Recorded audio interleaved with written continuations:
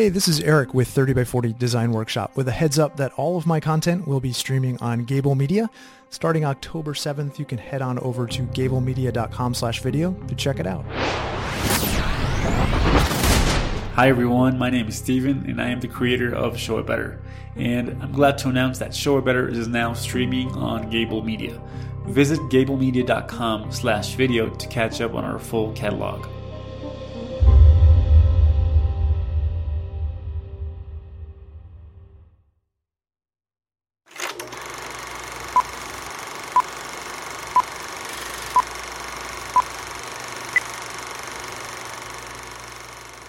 I don't know if you know this. Tell me. You cannot control one computer with the mouse of another computer. Okay, so the other day I was on Teams and on my phone, and because I wasn't inside my house when I answered the call, and I came into my laptop and I set the phone on my laptop because I was using the camera on my phone, right? Yeah. And so I just propped it up against the screen, and I can't tell you, it was like 3 times I tried to use the mouse on the laptop to move onto the phone. Yeah. Oh. So in this particular case, I was using the mouse from the PC to try to answer the call from you on the Mac. Because you're just used to seeing all these screens, right? They're all connected. Exactly. Yeah, duh. Exactly. Come on, technology. Like what? That's Why? what I was thinking too. Well, what was funny with mine is like the screens were overlapping, so of course the mouse controlled both of them, right? Of course. Yeah. Well, why doesn't it? Why doesn't it know? Why doesn't it know what I'm thinking? And then if the computer actually ever does know what you're thinking, we'll be freaking out. Oh, yeah. So we say it. Skynet. Yes, totally. I want it to know what I'm thinking. No, I really don't want it to know what I'm thinking. Yeah. It's already creepy. Yeah. Jeez. Aren't you out next week? I'm leaving on Sunday. Yeah. For a few days. Yeah. Well, maybe I should make you feel better and say, well, I might fall down some stairs and then it would be okay. Yeah.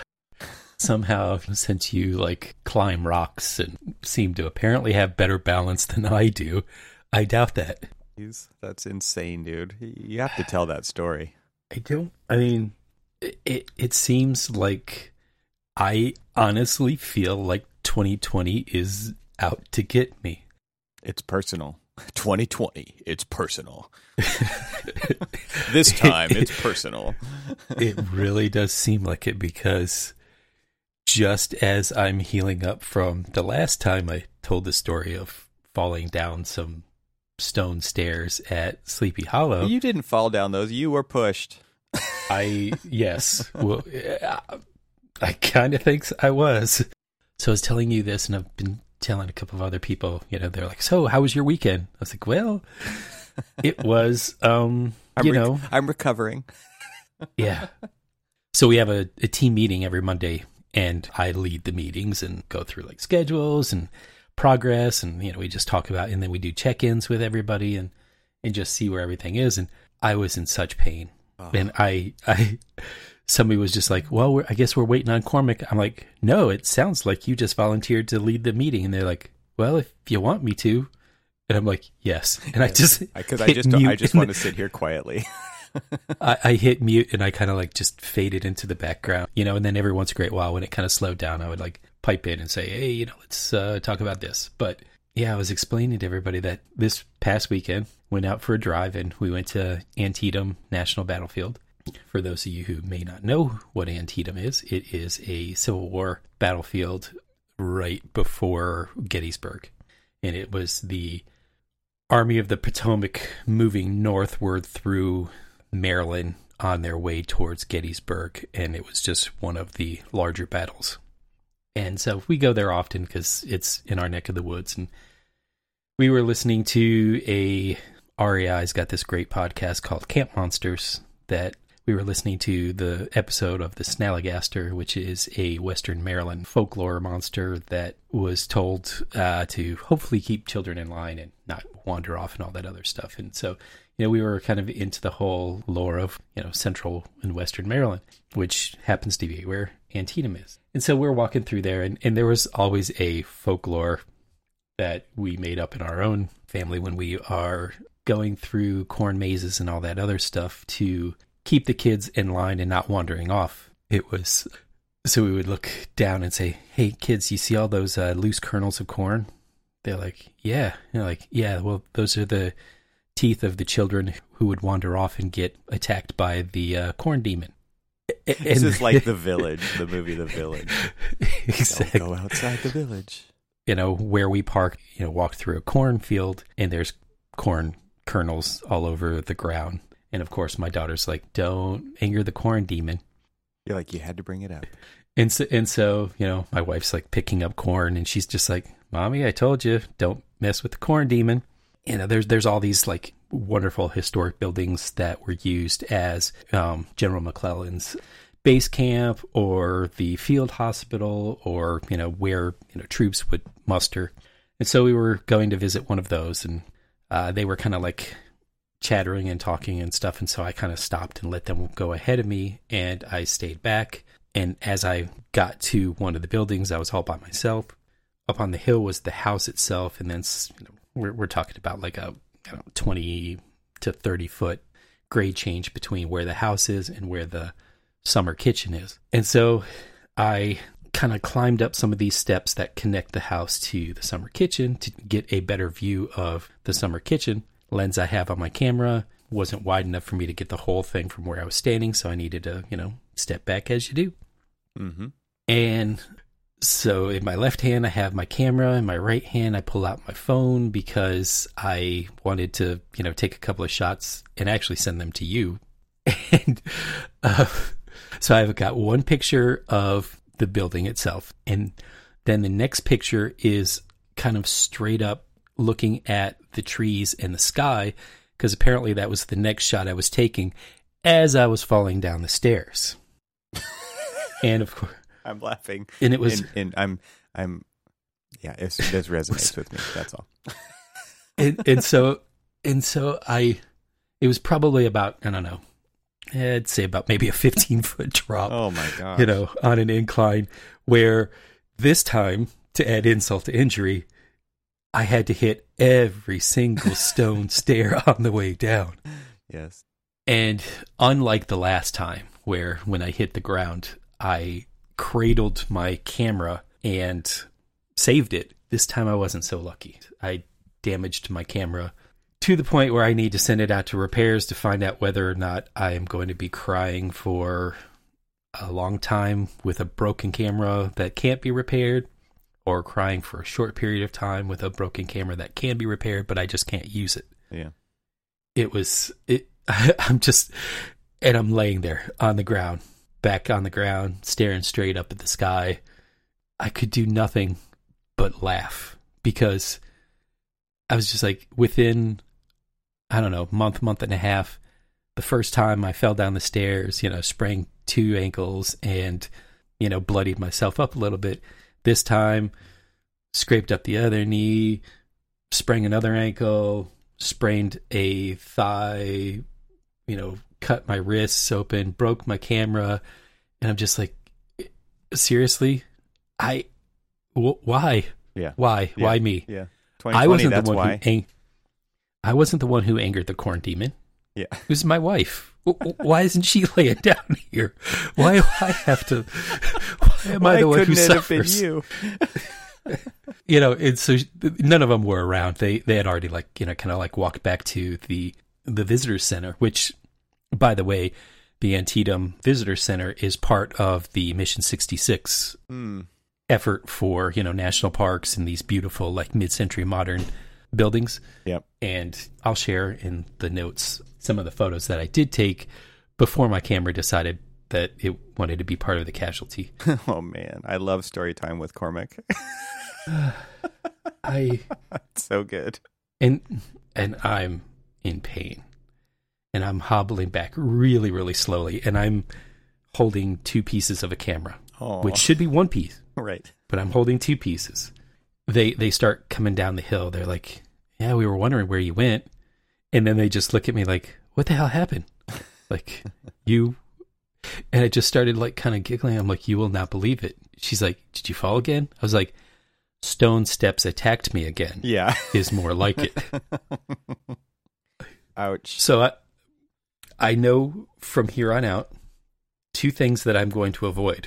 Talking about the spirits that might be inhabiting some of these places that we go. Maybe I should just stop going to like battlefields and cemeteries. I don't know. Maybe that should be where I, draw the line.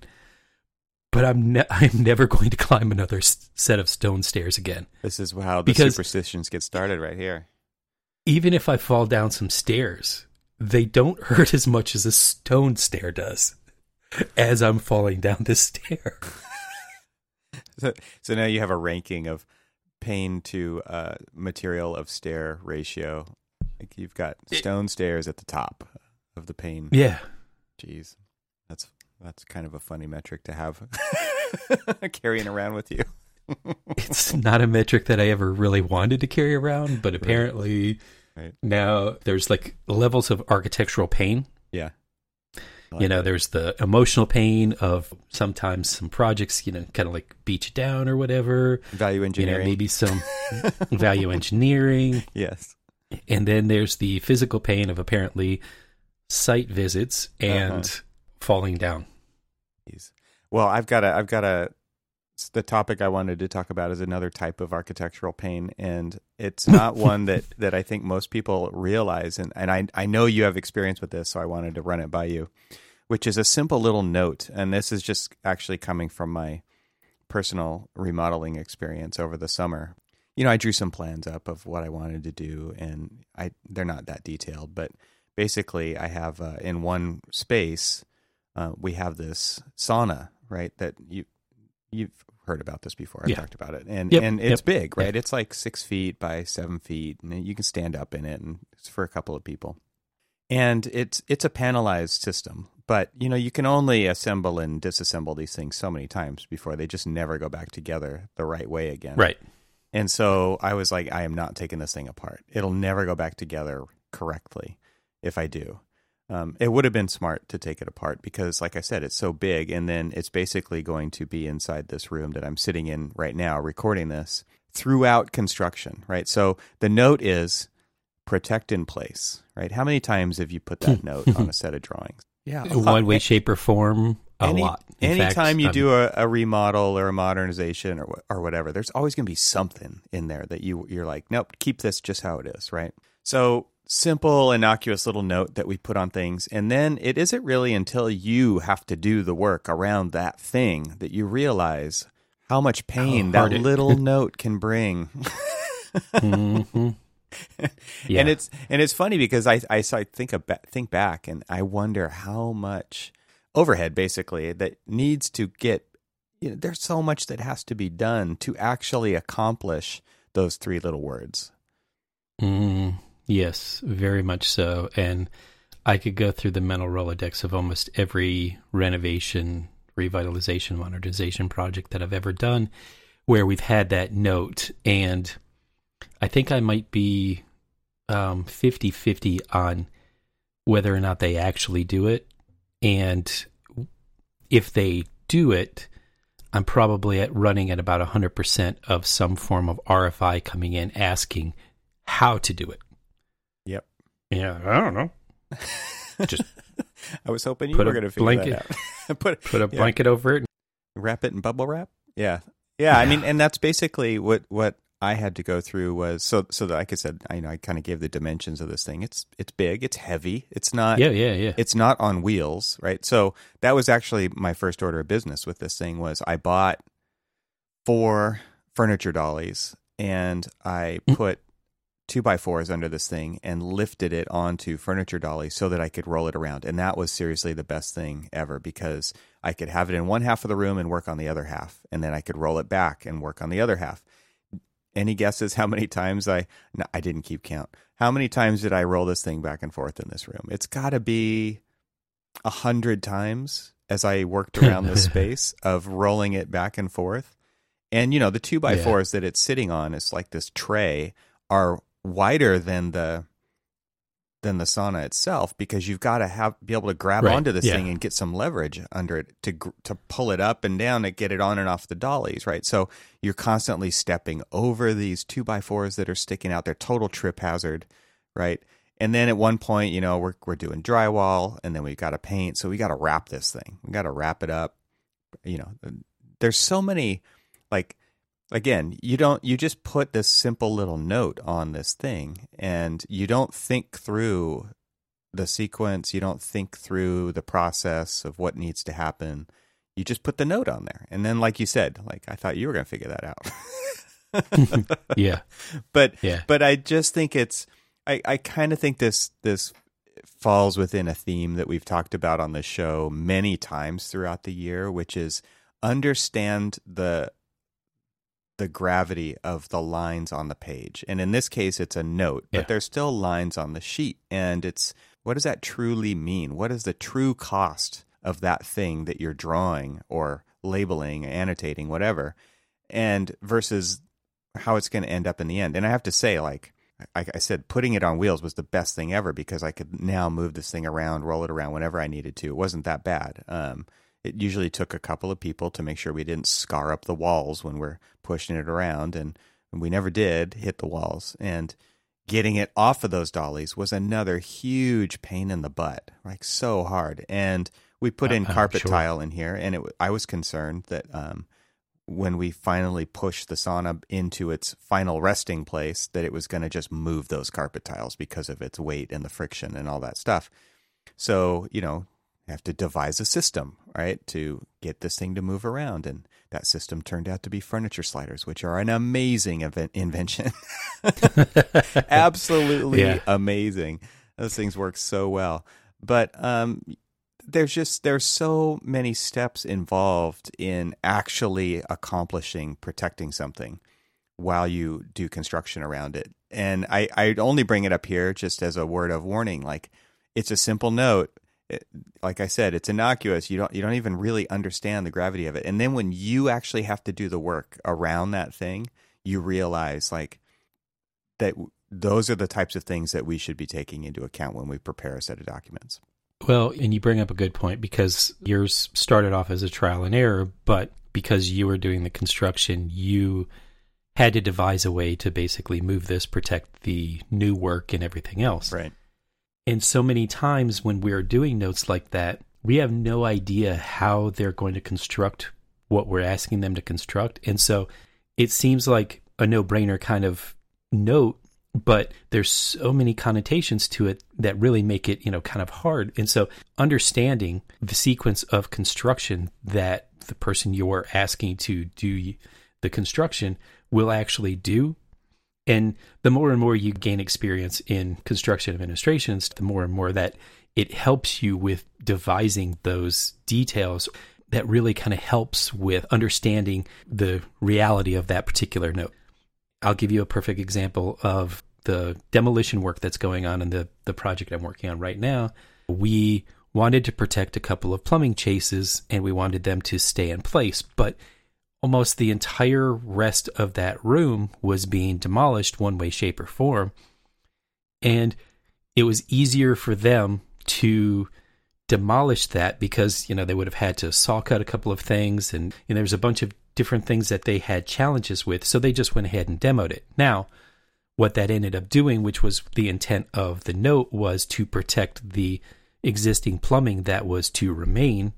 And they didn't do that, so they had to devise a way to protect the plumbing rather than leaving the chase in place. And the reality of the fact is they couldn't actually keep the chase in place and do the demolition work around it. It was kind of, maybe we should, maybe we shouldn't, we can't because of this. And, you discovered the key to understanding when those notes are appropriate and when those notes aren't is by understanding like the construction and understanding the sequence of how something would go in and come out, and then eventually go back in to make sure that, can this actually do it? Yeah. Well, in my case, a smart contractor would have said, no, we're taking that sauna apart and we're going to move it out of that room. Exactly. Because, I mean, again, think about this. You said, you moved it around 100 times. Yes.